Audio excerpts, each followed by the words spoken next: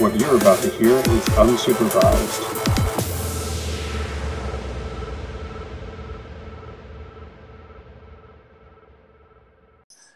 Welcome back to Season 2, Episode 1 of Stanley Cup of Chowder's Unsupervised Podcast. I'm Colin Beswick, and I'm joined today by Adam. Adam, how you doing? I'm doing good, Colin. I am psyched that hockey season is upon us once again, and I am psyched that the preseason is over. Finally. Took so long. Can't wait for it to start. I am also joined by our usual guest, Jake Reiser. Jake, how you doing? I'm doing good. It was a really good summer, but frankly, I'm ready to lace up the skates and hit the ice and get ready for a new season. It dragged and dragged and dragged, didn't it? Yeah, that was so long. Just every month you go, where's hockey? Where are the Bruins? What's going on in the NHL? So I'm glad we're now sitting here in October and that the season's about to get underway. Yeah, there's a big pile of Post-its on my bedroom floor from the countdown calendar. I've been tearing away, so time to clean that up and get down to work.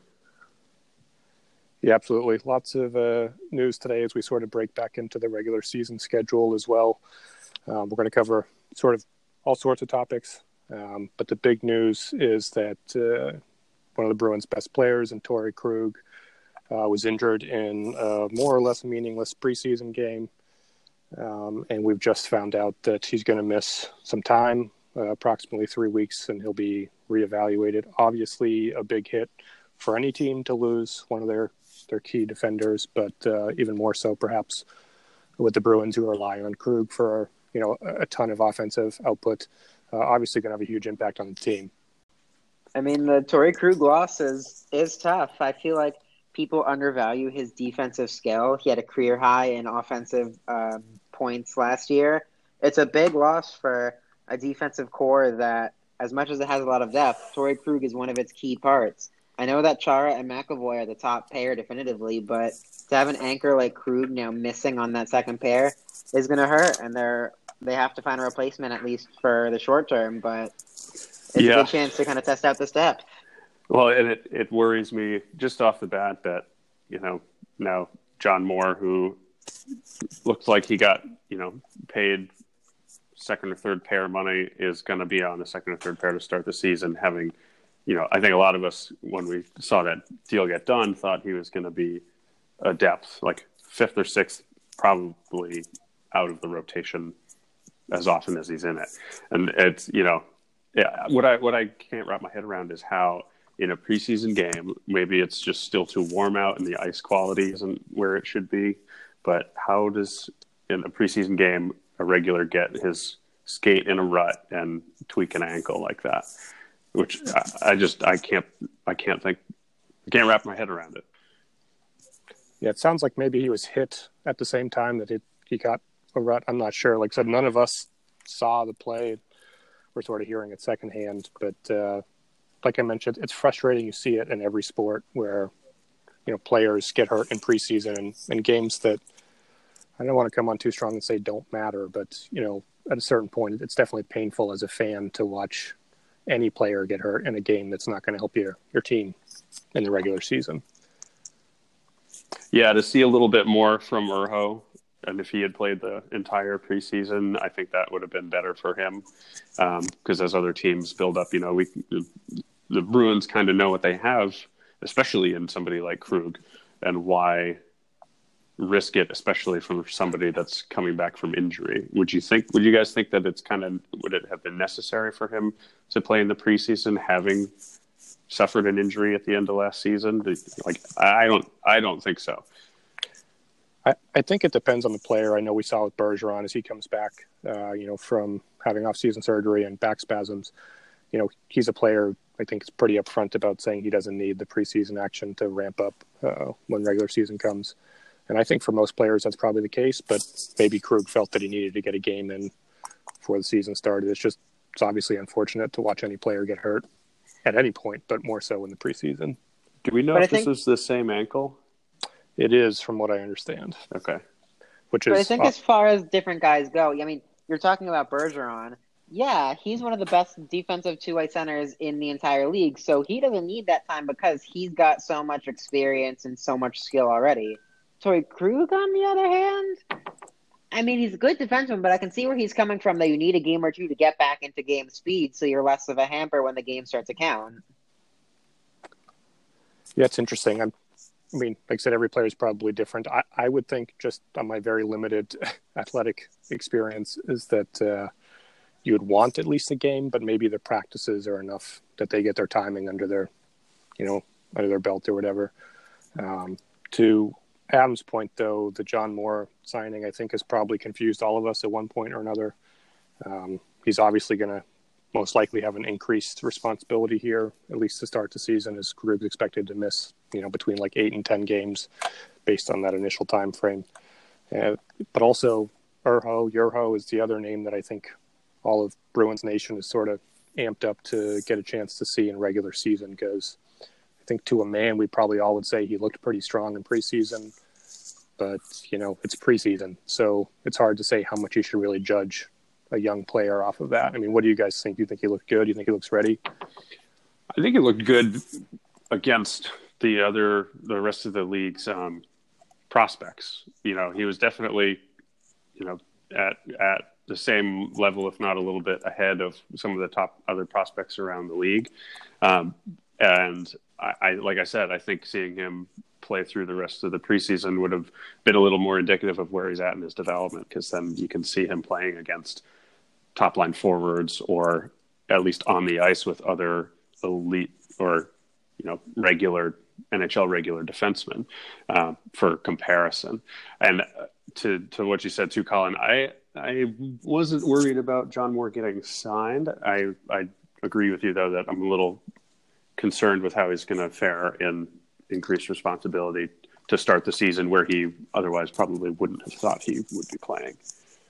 Yeah, I'll go off on one of probably many tangents on this episode, but one of the things about the Moore signing with fans that sort of gets under my skin a little bit is they see the 5-year term and they think like, oh, he's going to be a top 4 or even I've seen top 2 defenseman for this team. And I mean, absolutely no disrespect to John Moore, but the term is what it is. But look at how much money he's making. He's making McQuaid money. He's not here to be, the savior of this defensive core. He's here to be a depth defenseman, and if he can use his skating to play more of a transition game and chip in offensively, that's great. They'll have a good deal on him. But I think certain segments of the fan base need to sort of pump the tires on what they can expect from John Moore. I mean, this isn't his first team. It's not his first go-around.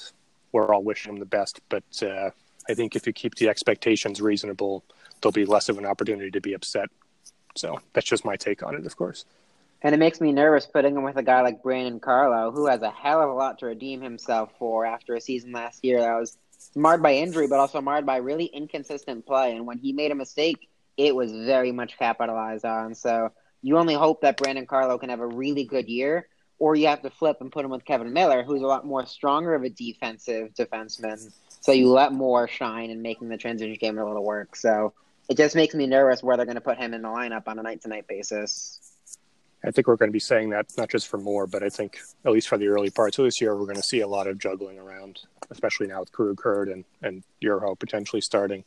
So I don't think we'll see really solid defensive pairs for at least a few weeks, maybe even longer. That's just how I see it. Well, the one guy's name we're also not saying is Matt Grzelcyk, who also injured, has right? He has a less severe injury, but hopefully he should be coming back at some point soon. And if he can prove that he was the same defenseman that he was last year, I'm comfortable with him in that third pairing slot with Kevin Miller. All right, let me ask this, just sort of an ad lib here, but assuming all of the defensemen are healthy, including Urho if you want, or Urho in that if you want, of those 8 NHL caliber guys, who sits for you out of those if everyone's healthy? For me, I think it's a trade-off between they're not the same handedness, are they? But I would say Carlo and Moore. And like you're saying, that Carlo has ground to make up. I don't see him, coming out and blowing the socks off of us this entire season. Maybe he hits his stride, but I do remember him having those, early to mid-season struggles, and it looked like he had started to level out before he got hurt. I would say if all of them were healthy, I would probably sit Grzelcyk and Moore probably about the same. See, I was gonna sit Vakanainen and Moore, and at least let Vakanainen, Moore, and Grzelcyk kind of rotate in that third pair left slot, and you keep Torrey Krug paired with Carlo on that second line. So that third left pairing defenseman, it might be a revolving door, but at least at least for the first few weeks, you test the waters, you see how Moore does, how Vakanainen does, how Grzelcyk does, and you can go from there as to who sits more often. Yeah, I think with Vakanainen, it's probably a short-term thing, unless he impresses even more, which would be, a pretty incredible rise to prominence for someone who wasn't expected to be at this point already. But for me, I guess, if you will, the easy choice to sit outside of the kid and your hero is John Moore. And I say that, I know he's a vet, but I think Grizz showed a lot last year, albeit in a fairly small sample size. But to me, he's too good. He's too versatile to be sitting on a night-to-night basis. So to me, it would be, mostly John Moore is the seventh defenseman, and you can rotate Grizz and probably Chara too. I know at least in the early goings with Krug out, Chara is going to probably have to play a heavy load. But as the season goes on, I'd really like to see him not only get shorter time on ice, but actually taking games off here and there, especially on back-to-backs. But the only thing I'd add is I'm voting to keep Grizz and keep Vakanainen in Providence, where he can play a ton of minutes and really, build up his resume in pro hockey. But Grzelcyk is making more than John Moore. Oh, no, sorry, I'm doing my math wrong. He's making 2.8 over 2 years, not each year. But still, that's cap value, and even more so than I would have hoped. So then who would your seventh defenseman be? Steven Kampfer? Oh, hell no. Yeah, exactly. So Kampfer goes down, Vakanainen goes down, where Vac can play a heck of a lot of minutes, and you let Grzelcyk be the seventh defenseman at this point when everyone's said and done. Yeah, and that's why I was kind of saying if it were a perfect world and Krug was back, then Moore could rotate with Carlo or Grizz. But honestly, it's looking like, who's going to fill in? If Krug's out, Moore has to roll up as a left defenseman who is paired with Miller at this point. Yeah, we're talking outside of this is now not a utopia where all of our defensemen are healthy. Yeah, on one hand, it's good that they have so many players who can actually play at the NHL level for defensemen, but it is going to be interesting seeing how Bruce handles, rotating players in and out. Like I said, if I'm the coach, I'm giving Chara as much rest as they can schedule and points-wise. But to me, it's rotating mostly between Grizz and Moore, as the seventh defenseman. If you needed a right-hand defenseman, you have Kampfer, but I think in a perfect world, he's not seeing much ice time for the NHL team this year. Yeah, Kampfer is insurance at best, I think. We knew that we were dumping salary with getting rid of McQuaid, and I'd be surprised if somebody tried to claim him off of waivers if we have to send him down. Another place where the Bruins have insurance that has become a really tough decision over the course of the preseason is that third-line center. I think it's Sean Corrali who's officially won that position, but the competition between him and Trent Frederick and Jacob Forsbacka-Karlsson throughout that entire preseason, that was really interesting to watch. Yeah, that was the storyline in my opinion this year, but I'm curious who each of you thought going into this preseason would win it before we get to, who should or whatever. If you asked me at the end of the regular season and before free agency, I was going to hope that the Bruins were going to sign somebody, and I couldn't tell you who that would have been, but they didn't get anybody that I think could fill that role. And so I think it's their best option right now in pulling Corrali up a line, because the guys that they signed are the PTOs that they still have, and Winnick and Wagner and Nordstrom and Stempniak. They're all going to be, limited minutes or specific usage players. And you got to have a third line center that's, going to be the affect if they're still trying to go 1A and 1B lines, especially if they move wings around a little bit. The third line has to be a solid line. It can't be pieces that are rotating in and out based on the situation that they're in. They did that some last year in terms of sitting Backes and putting in somebody that had a little more jump. For my money, I don't think that worked. I think they need to get away from that. So to have Corrali as somebody who will obviously bring 110% effort as he has, for the entire previous season. I'm feeling confident in that. That's their best option. I think they could have done a little bit more to address that in the off season.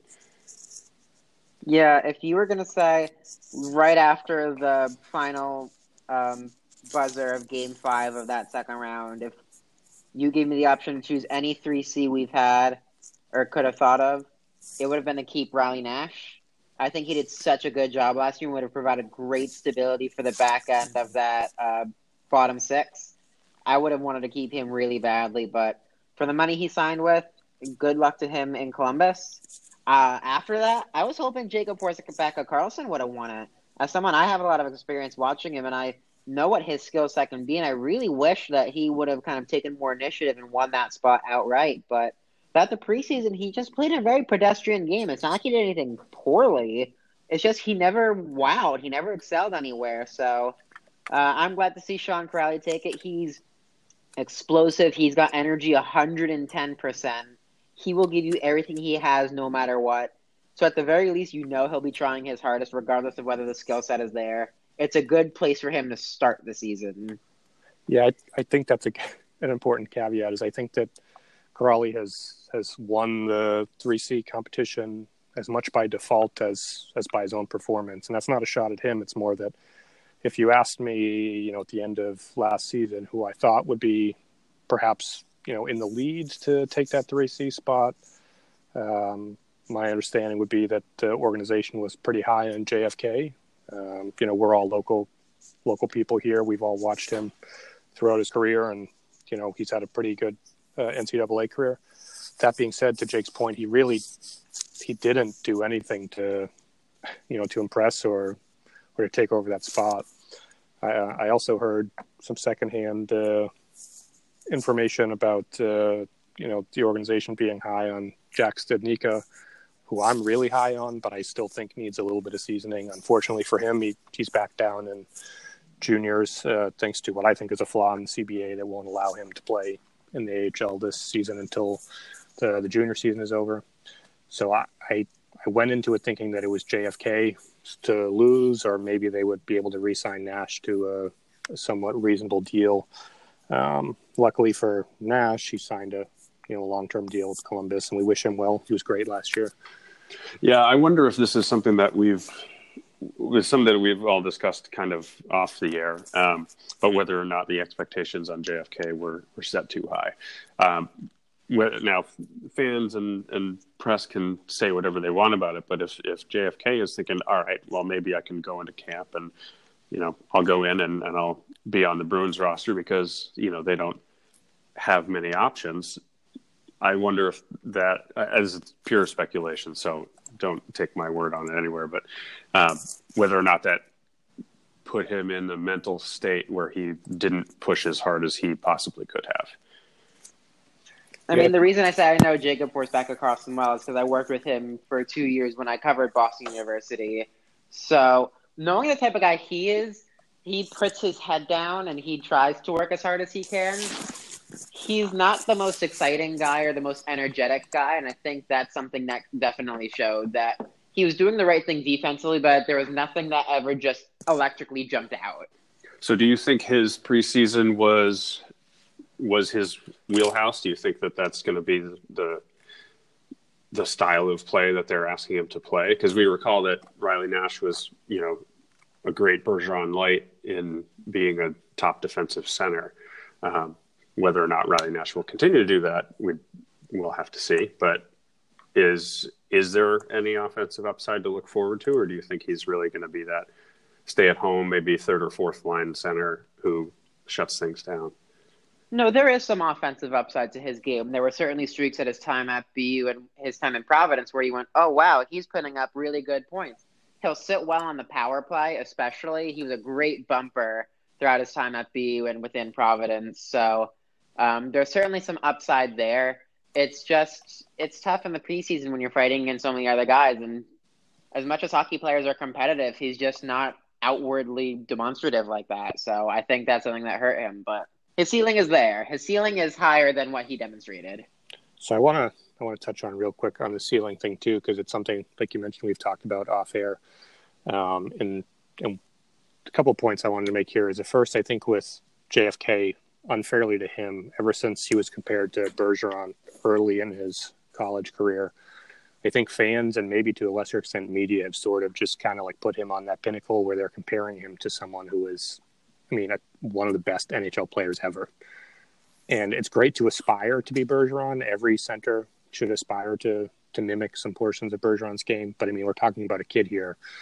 It's just not a fair comparison. And I think that in a weird way, that's hurt how fans view him as a player instead of appreciating what he does bring to the table. And on his own time frame, I think we're all sort of expecting him to be something he's not yet, and may never be. But there's no shame in not being, Patrice Bergeron. There's only one of them.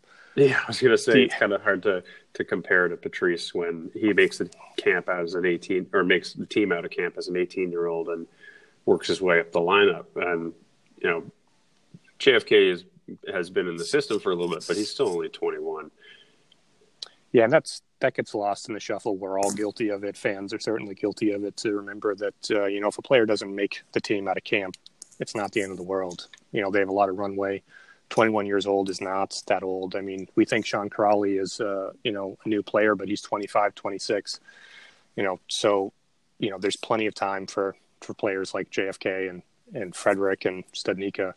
And I wanted to touch on this real quick, and it's something I'll retweet from the Unsupervised Twitter page. But I mentioned how media and fan narratives seem to drive people's perceptions of players. JFK, like I mentioned, has been compared to Bergeron. He's generally, from what I've read and what I've seen, expected to be a top 6 center, a top 2 center, potentially, taking over moves on. Whereas with Frederick, all the noise we heard when he was drafted is, what a reach it was. It was sort of, Zach-Senyshyn all over again. And the team themselves came out and said, we see him as, a ceiling of a third-line center. It's just interesting to me that that's carried over the last couple of seasons of coverage, that despite both playing pretty well and having their strengths, I think we tend to view players through that sort of confined bubble, if you will. And I was messing around with some numbers earlier, and like I said, I'll tweet them out, and I find it interesting because, the narrative in this case I don't think fits the reality. So I'm curious to see what fans think about that. I teased it a little bit on Twitter.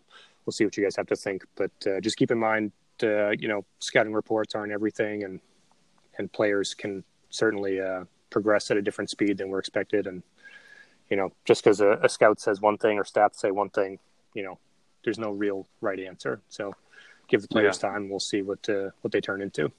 So now that we've kind of covered the people that we think could have but didn't make the team coming out of camp, how do you guys feel about the folks that are, I guess, still vying for a spot? We're still not sure how the opening night roster is going to shake out, but any of those PTOs exciting you, or anybody else in Providence that might have been there already? I'm wondering that Anders Bjork got sent down, which is a little surprising to me, but I was never very high on him anyway. I think Bjork will be on the opening night roster, but it's no secret to anyone who's ever talked hockey with me, but I'm a big Cehlarik guy. I've been pumping his tires for over a year at this point. So I was not surprised by any stretch of the imagination, but a little bit disappointed to see that he was sent down to Providence. It feels to me sort of like what we went through with Austin Czarnik last year, where, he performed as best as one could expect at the NHL level and limited opportunity, but the opportunity just wasn't there. And we saw Czarnik sign a multi-year contract with Calgary in the offseason. My hot take is I think Czarnik's going to drop 30 to 40 points this season. I think he's a legit NHL player. And it feels like we're headed down that road with Cehlarik too, where he's done everything he possibly could at the AHL level. He just hasn't really had an opportunity. And for a team that has so many young forwards to make his mark. Yeah, I think Solaric certainly had a fighting chance to make this NHL roster. It's tough because we've seen him come up so often, and so often as he performed really well, put up big points, put up big goals, and you just go, yeah, that's the guy you want to have on your team, and yet somehow it's still not enough. It's tough. It's a good problem to have, don't get me wrong. If you're a fan of the Bruins, the fact that you have a Bjork, a Donato, a Heinen, a DeBrusk, and a Solaric, hey, we'll all take that. That's great. But where I'm coming from it at is, I feel for the player, not so much the team, because he, like I said, he's busting his behind, if you will, to make the team. And to my eyes, he was one of the best players in preseason. And again, it's preseason; it's not the end of the world. But there'll inevitably be injuries this year to some of the forward core, and my guess would be he's one of the first one or two players that gets called up. You'd hope. Otherwise, something's wrong with management if Solaric is one of the guys who gets called up. I think Jacob Lauko is also someone we should be talking about, as much as he's now down in the queue. I think his play surprised a lot of people, and I think people just didn't have exposure to what Lauko was, and he really excelled at, even if it's preseason against other prospects, he really took that stage by storm. Yeah, I agree with that. In the only game I saw at the Garden from press level, he was most certainly I thought he was the fastest player on the ice. I mean, on either team. He was accelerating like crazy. He was just flying around the ice. I didn't see him really move the puck a lot. It wasn't on his stick a lot, but I don't get the sense that his style of play is that he's not going to be a puck carrying, type of player, but he can drive the net quickly and put pressure on the forecheck. So I am curious as to why he went to the queue. Maybe they just have too many people in Providence, or do you think that has to do with the it might be age. I think he's only 18, so I think it might more be, again, one of those really just weird rules about age restrictions in the AHL. Yeah, I think there's a lot of factors that went into that as well. We were digging into it a little bit off air, at Stanley Cup of Chowder. But, he's coming over from Europe, too, and it may just be that they want to get his feet wet in North American hockey at a level that's probably more realistic for someone his age, in the Quebec Major Junior Hockey League versus the AHL. You guys weren't kidding, though. That kid's got jets. He can skate. It seems to me, it may take a little while to put together the raw skill that he has with players that are that fast. Oftentimes it takes a little while for the hands to catch up to the feet, if you will. But he may have been the fastest player on the ice, and he stood out here and there at times because of that. But he raised the stock. There's no doubt about that. The one other thing I should talk about as far as the lineup goes, aside from the PTOs, which I think neither of the PTOs are going to get signed, as much as Stempniak looked better than Winnick. It's not a great comparison to have compared to the rest of the team. I think neither of them necessarily earned a spot on this roster. Is the goaltending situation. It's tough that Anton Khudobin left. We now have Jaro Halak. It's a much different conversation than years past, where the backup goaltender has been a point of weakness, has been a point of, oh God, what are we doing with this guy behind Tuukka? Jaro, as much as he's older, he's an established NHL goaltender. He has a history of success. Not necessarily recently, but he has somewhat of a history of success. And I think at least if you go back to when we had Chad Johnson's really good year, it's one of the best backup goaltending situations we've had. Yeah, I like Halak as a goalie, and I think he's gotten a raw deal in New York with the Islanders. But I still, I think if there's going to be a change in how the goalies are utilized this year, it's going to be that Halak gets, 10 more starts than Dobby used to, and that's about it.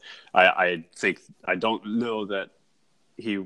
that he will challenge Tuukka for the number one spot. I think we're going to I think the Bruins are trying to get back to a point of 1A and 1B, but this is going to be, I think, a clearer line between A and B. Oh, of course. I don't think that Halak has any point in challenging Tuca for the starting role, but even just what you think the highest hopes are going to be, that he takes away 10 more games from Rask than Bobby did last year. That's 10 more games, which is a huge difference when it comes to the amount of regular season games he'll play. And you hope that this Bruins team can contend for a playoff spot, and that makes Tuca that much more well rested going into that.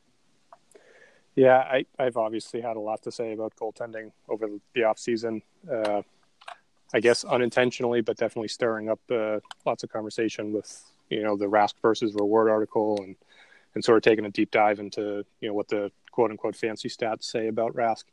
The interesting thing about that is what they also say about Halak, and if I ever get around to it, I'll write an article about it. But the thing with Halak, to Adam's point, is not just in New York, but his whole career is sort of the same story, in that he's played behind some of the worst defenses in the league. And, there are models that try and estimate the impact that defense has in front of a goaltender, and more or less they do a pretty good job. None of them are perfect and probably never will be. But if you look at those models, I mean, he's a lot better than I think most people realize. And I've written that, and I've shown graphs that show that, and I've gotten chirped here and there by followers and other media people as well, saying that means that Halak's going to come in and steal Rask's job or anything like that. And to be clear, I'm not saying that. Rask is the starter. He probably will still be the starter at the end of the year. What I am saying is that people are sleeping on how good of a goalie Halak has been. He's older, a couple years older than Rask is. We don't know how the aging curve is going to hit him with goalies too. There's a pretty precipitous drop off at a certain point, usually around your mid 30s. But if these fancy stats are to be believed, he should thrive behind what is more or less a top 5 defense in Boston. So whether that means he gets, 5 or 10 more starts than Doby, we'll see. But I think people are sort of burnt out on the new backup's going to take Rask's job. We've all seen the hot takes and the clickbait from, certain segments of the media and from fans over the years. And I think we're all sick of it. I get that. But I think the difference is that, the Chad Johnsons and even the Anton Hudobin, God bless him, of the world, they're not on the same level that Halak is. Halak was not only a starting goalie for a long time, but a good starting goalie.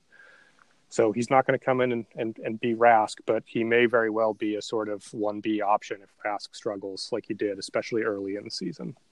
So long-winded way of saying, no, Rask did not lose his starting job. No, he probably will not lose his starting job. But we have to be realistic about what Rask has been over the last 2 or 3 seasons, and it's been average. It is what it is. He could have a bounce-back season. He could win the Vezina. Who knows? But I think we should be excited for what both of them bring to the table. We should have one of the best goaltending pairs in the league. I think we would all welcome a bounce back from Tuukka Rask.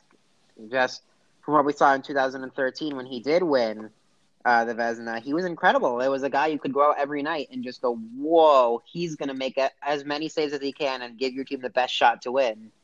You're right, it's average. I'm certainly not as well versed in analytics as I wish I was, but even just from the eye test, it's not every save is as easy as it was before. So you hope that he can bounce back and be a lot better. Yeah, and to not put it as as boilerplate as I can, but I think Halak is going to be able to push Tuukka a little bit, knowing not necessarily again that he'll push and try and. I think Halak will make an attempt to push Tuukka out. I don't think he'll succeed, but I think that they can build a friendly chemistry and some, a little bit more of a competitive nature where there was a much larger gap between Rask and his backups over the last 4+ years. Yeah, I mean, to look at it sort of from an analytical standpoint, the Bruins are paying the most of any team in the league for their goaltending pair. So, I mean, I don't want to pull punches, but at the end of the day, they should perform. If you're paying $10 million for your 2 goaltenders, they better be one of the top 2 or 3 or 4 or 5 goaltending tandems in the league. And like I said, statistically, the Bruins defense is pretty good, bordering on elite. I know that sort of drives people nuts when they hear that because they think like, oh, we have Adam McQuaid or Kevin Miller. How can our team be, top 5?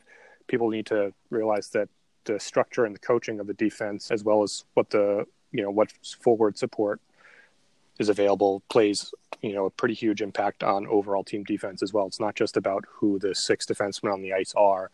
It's you have the Bergeron there, you have you had Riley Nash, so things like that. People need to take the whole picture into account. But I got to be honest, if I'm picking storylines for this year, watching how Halak and Rask play is my number one story to start the season. I'm intrigued. I'm excited by it. I don't know what will happen. I know what the numbers indicate will happen, but I'm so pumped to see how it goes. See, my number one storyline for this whole season is, can the Bruins repeat? They were great last year. They're one of the best teams in the league, ostensibly. And with such a young squad, you can only hope that they match that production. But the question is, can they? They certainly got lucky with how incredible Riley Nash was and how he could replace Bergeron in game situations when Bergeron wasn't there. How Dobby rebounded from having a really bad year 2 years ago to being a very good backup goaltender last year. A lot of things fell in place the right way for them, and you can only hope that either the same things fall in place for them this year, or they work through adversity and show how hardworking they can be and get back to either that same point or better. I think my number one storyline for the year is the Flyers' new mascot, Gritty. And we can come back to Gritty. I say that in jest because I'm not a Flyers fan, clearly. But I would think that it might not be at the NHL level, but I want to really look a little, as a personal goal of mine, is look a little bit more closely at what the Providence players are doing. Because, we talked about JFK at length, so I won't rehash it all, but I'd like to see, how he bounces back from not making the team. And to your description of his character, Jake, I hope that he, puts his head down and, gets some work done and proves why he got drafted by the Bruins in the first place. And, we talked about Solar coming up potentially, but just overall, I think there's a lot more to be seen in the depth of the Bruins organization that needs to start making those pushes, because, we get through this whole season again and, we haven't seen much more of JFK or a few of those other players. That concerns me for the future. And so that's what I'm going to be paying attention to. You're going to pay attention to how well these guys can dress up and look like Jakub Voracek and Claude Giroux and shoot T-shirt cannons at each other. I think that's a great sign for this season. All right, I got to ask you guys, yes or no on Gritty? You like him, hate him, somewhere in between? I'm all for it. Love him, and I wish that the Bruins had a mascot at least in between what Gritty is and what Blades is now. They have a mascot in their own city. Wally the Green Monster is a phenomenal example of what a Boston mascot should be, and I wish that Blades had a little bit more of a presence. But I'm pro Gritty. I'll paraphrase one of my college roommates is from Philadelphia, and or one of my former college roommates. I'm way too old for college, but he's from Philadelphia and is all for all the Philadelphia sports. And he said the Flyers really probably could use something to laugh about. So I think Gritty's going to get some of that done for them, and hopefully they don't spend too much time laughing at the on-ice product. Yeah, I'm all for him. People hated him, it seemed like, for the first hour or two when he was released. I was on board right away. I love him. I think it's one of those unique situations where the branding of something as silly as a mascot just hit the perfect note with the city, with the fan base, and, the way they've handled it. It's been pretty excellent, in my opinion. We have the memes and the T-shirt cannon slipping incident and all of it. It's just, I can't get enough. I love it. I'm all about it. It's nice to see the NHL getting some positive spin in places you wouldn't normally see. I mean, it was on Good Morning America. It was all over the place. So love it. Keep bringing it. Interesting to hear that you guys I want to see him start showing up in other barns. Like, I think it'd be hilarious, although a little dangerous maybe for the people that are wearing those costumes to show up in other barns. But if mascots started traveling with a team, I think that could go pretty well. We're gonna have he'd be a show people would travel to see. Blades versus Gritty throwdown. Well, like, imagine if they had, I don't think they would, this is going way too far now, but if they were, how they do the mini games during intermissions, if they had each mascot running a team for that and playing on it, but really just going at each other the whole time, I don't know. You might want to keep your head up around Gritty. He might pull a Gudis on you if you're skating out there. All right, that's enough. That's enough Gritty. We'll leave it to the Philly folks to enjoy their monstrosity of a mascot. I did want to touch on just a couple ups and downs, if you will, what we expect for the season. We'll call it reasons to be optimistic and reasons to be pessimistic. Maybe just give one or two of each if you guys have something in mind. For me, reasons to be optimistic. David Pastrnak. Oh, good choice. Looked like he added quite a few moves in his preseason repertoire, and if he can demonstrate those in the regular season, this league has better watch out. It will have one of the top scorers in the league in Pasta there. Yeah, hard to go wrong with the legend Pasta. For me, this is a thought that I had earlier today, and it was less of a thought and more of a nightmare. But wondering, Bjork looked good in the preseason game that he had over the weekend. The result didn't show, but that's not Bjork's fault. But I wonder if he's going to stick on the top line. And really, the only option I came up with, and admittedly very short amount of thinking time on it, was first line right wing David Backes. Now, hear me out. Only so that he can be sheltered by the possession machine of 63 plus 37. Yeah, I'm not sure how to. I didn't put you in shock, did I? I'm terrified. I mean, that's the only position he'd be in where you go, oh my God, he's actually being paid the amount of money for the position he's in. But I mean, holy heck, that sounds really scary. Yeah. Hey, I'm all for it for at least for one reason. Some of you may have seen or may not have seen. Twitter user tweeted at Backes saying that if Backes scored 25 goals, he'd adopt what I believe was his 10th rescue dog. As many of you know, Backes is very much involved with his wife in animal charities and has done a lot in that community to help out. And we wrote an article about it. Our own Sean Ferris wrote an article about it and interacted with them too. So one of the upsides to Backes having a real strong year is that perhaps if he scores 25 or more goals, which we'll take, will also help out some pups, as well. So just a win-win there. As for where he slots in the lineup, it's interesting when a guy makes that kind of money to not know where he's going to be in the lineup or where he should be in the lineup, I should say. Sounds like he's going to be the third line right wing, but he could play with Bergie and Marchand. He could play anywhere. He could play center. He looks like he's lost about 100 pounds since last year. Obviously, he had the health issues going on, but he's lost even more weight coming into camp this year. We'll see if that translates into some more speed or if we sort of know what he is at this point. But do you think they're going to pull Pasta off the top line and put him back with Krejci? I don't. I think Bruce has, in his typical Bruce fashion, has been pretty upfront about not wanting to break up that super line of Pasta, Marshy, and Bergeron. But if you're putting the coaching hat on me, I think they should, at least for portions of the game. If you need to double shift Pasta up with Bergeron or Marchand, then by all means go for it. He's got young legs. I just think when you look back at the playoffs last year, particularly in the second round, they really needed depth scoring. We've sort of beaten this horse to death already, but having one, arguably the best line in hockey, is great, but having two top lines that can score is probably better. There's a lot of diminishing returns, and I'd really like to see them at least try Pasta with Krejci and DeBrusk and see if they can get that line going. I just don't know if they're going to commit to it early in the year unless something forces their hand.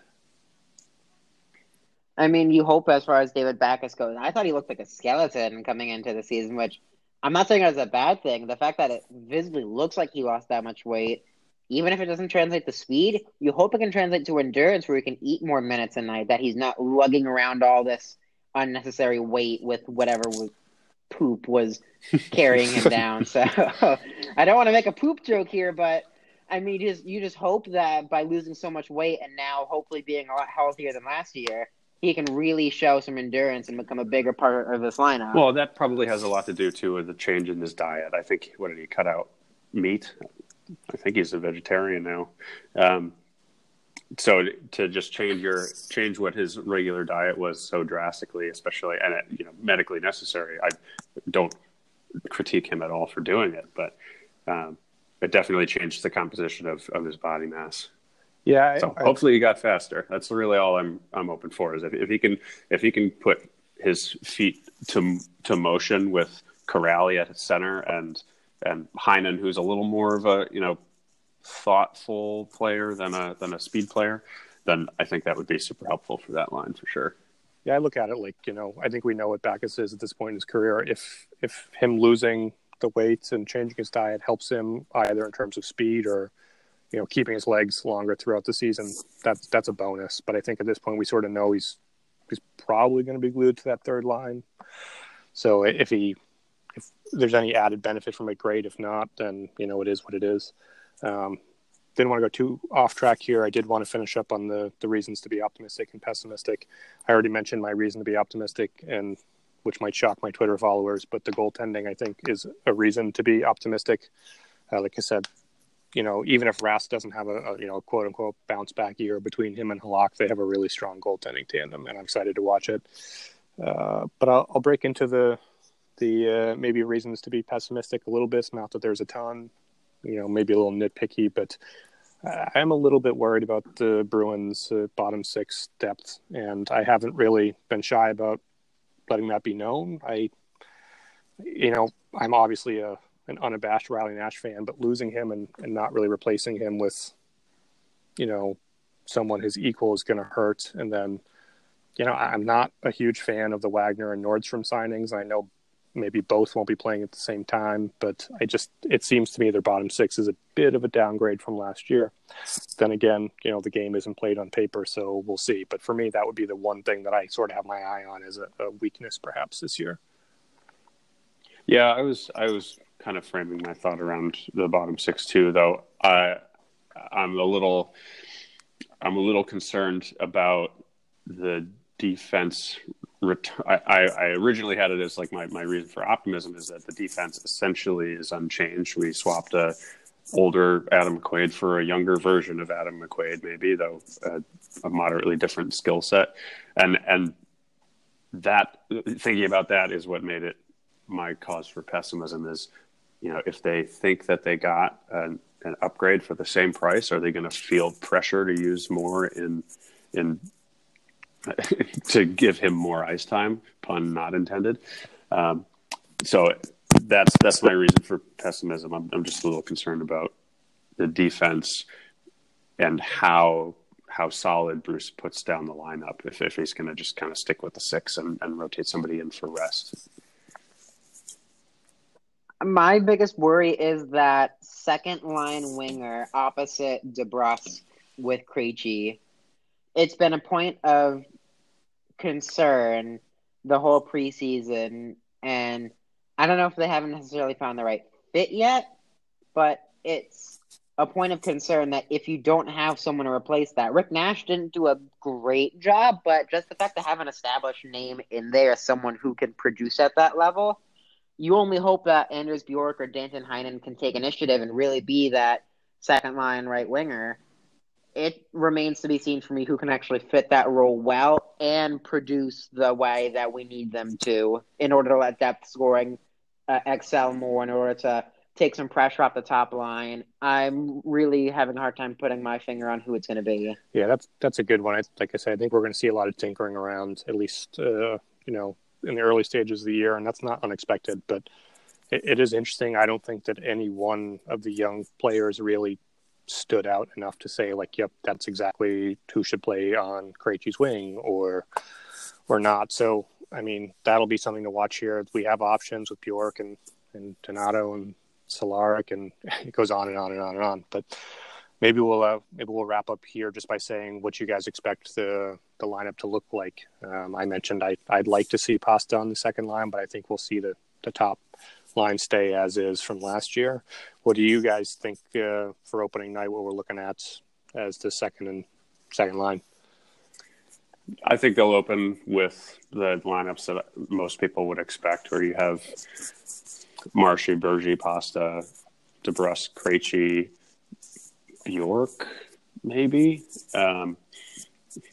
And then, we talked about the third line of Heinen, Corrali, and Backes.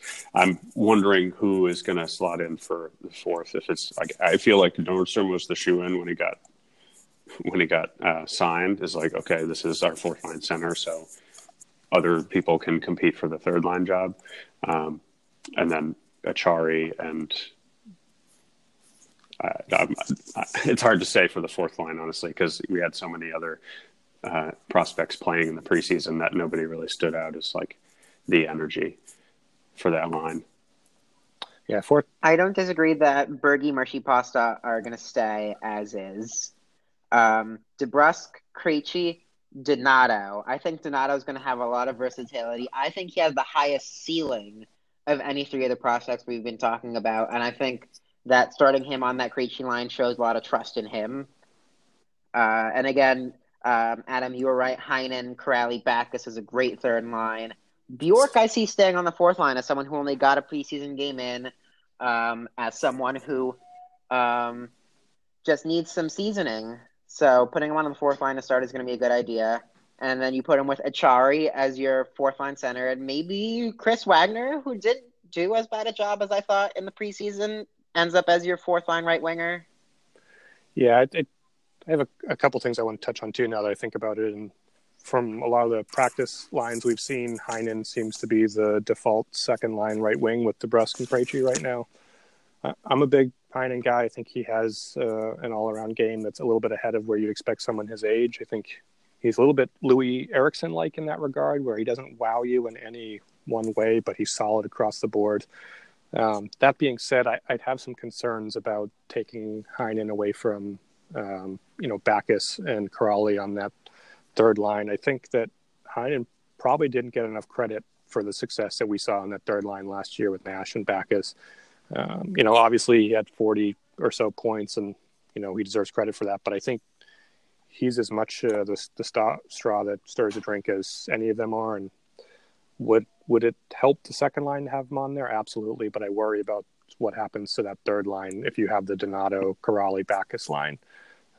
That's sort of a line that feels sort of thrown together to me personally. None of them, Corrali and Backes aren't really puck distributors, which I think is what Donato needs. He's not great playing with the puck. He has a great shot, but he's sort of the kind of guy where he gets to his spot and you get him the puck and good things happen. And then with the fourth line's just, I don't know, it's weird to me because you have right now three guys who are all natural centers in Achari, Nordstrom, Wagner. And to me, that's a lot of sort of the same skill set on one line. If they want to go back to that sort of grind and defense only line, then I guess we'll see how it goes. But personally, I liked having a bit more of the skill on the fourth line last year. So maybe Bjork does start out there. Right now, it looks like he's sort of in that 13th forward role, but it's tough with him and others because he only got one game of preseason and he did look very good, but it's one game. We saw that, bring up the name that shouldn't be named, but Tommy Winkles in his first game had 3 points or whatever as a Bruin and then did practically nothing the rest of the time you're here. You see that a lot. Players can flash for one game. It's more about what they can do consistently. So I'm not ready to say Bjork is quote unquote back yet, but lineups are going to be interesting. Absolutely. To start the season, and obviously we'll see him get tinkered with throughout the year. I think I can speak for all of us and say we're all really excited for the regular season to be back. We've been waiting long enough. We're excited to get back to a regular recording schedule. And I did want to mention best of luck to Adam McQuaid, certainly one of my favorite people to interact with when we're covering games. You hear it all the time, but definitely a class act, and I wish him all the best in New York. Yeah, absolutely. It was a tough thing to see him go. I'm now based here in New York, so I get to see him a little more prevalently. But as a 9-year vet of the Bruins, always one of the nicest guys to talk to in the locker room. tremendous character off the ice. Even if you complain about what his product was on the ice, you could never complain about his character. So best of luck to him as well. Yep, absolutely. That'll wrap it up for this week's episode. Gentlemen, thanks for joining me. Absolutely. Glad to get this started. Go Bees. All right. And listeners, as always, thanks for tuning in. Make sure to follow us at SB Unsupervised on Twitter. You can listen to this on anchor.com/unsupervised. We are live on Apple Podcasts, Google Podcasts, practically everywhere you can listen to podcasts. We are live. As always, we love feedback. Feel free to send it to us on Twitter. Leave reviews, comments, whatever it may be. And looking forward to another season. Thanks, guys.